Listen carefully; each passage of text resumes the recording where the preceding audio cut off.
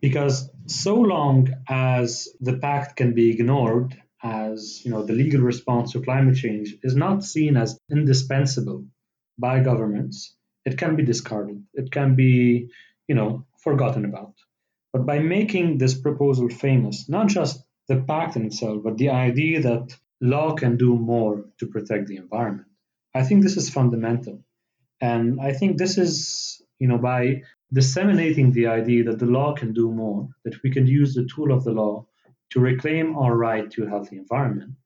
I think that's the most important thing we can do.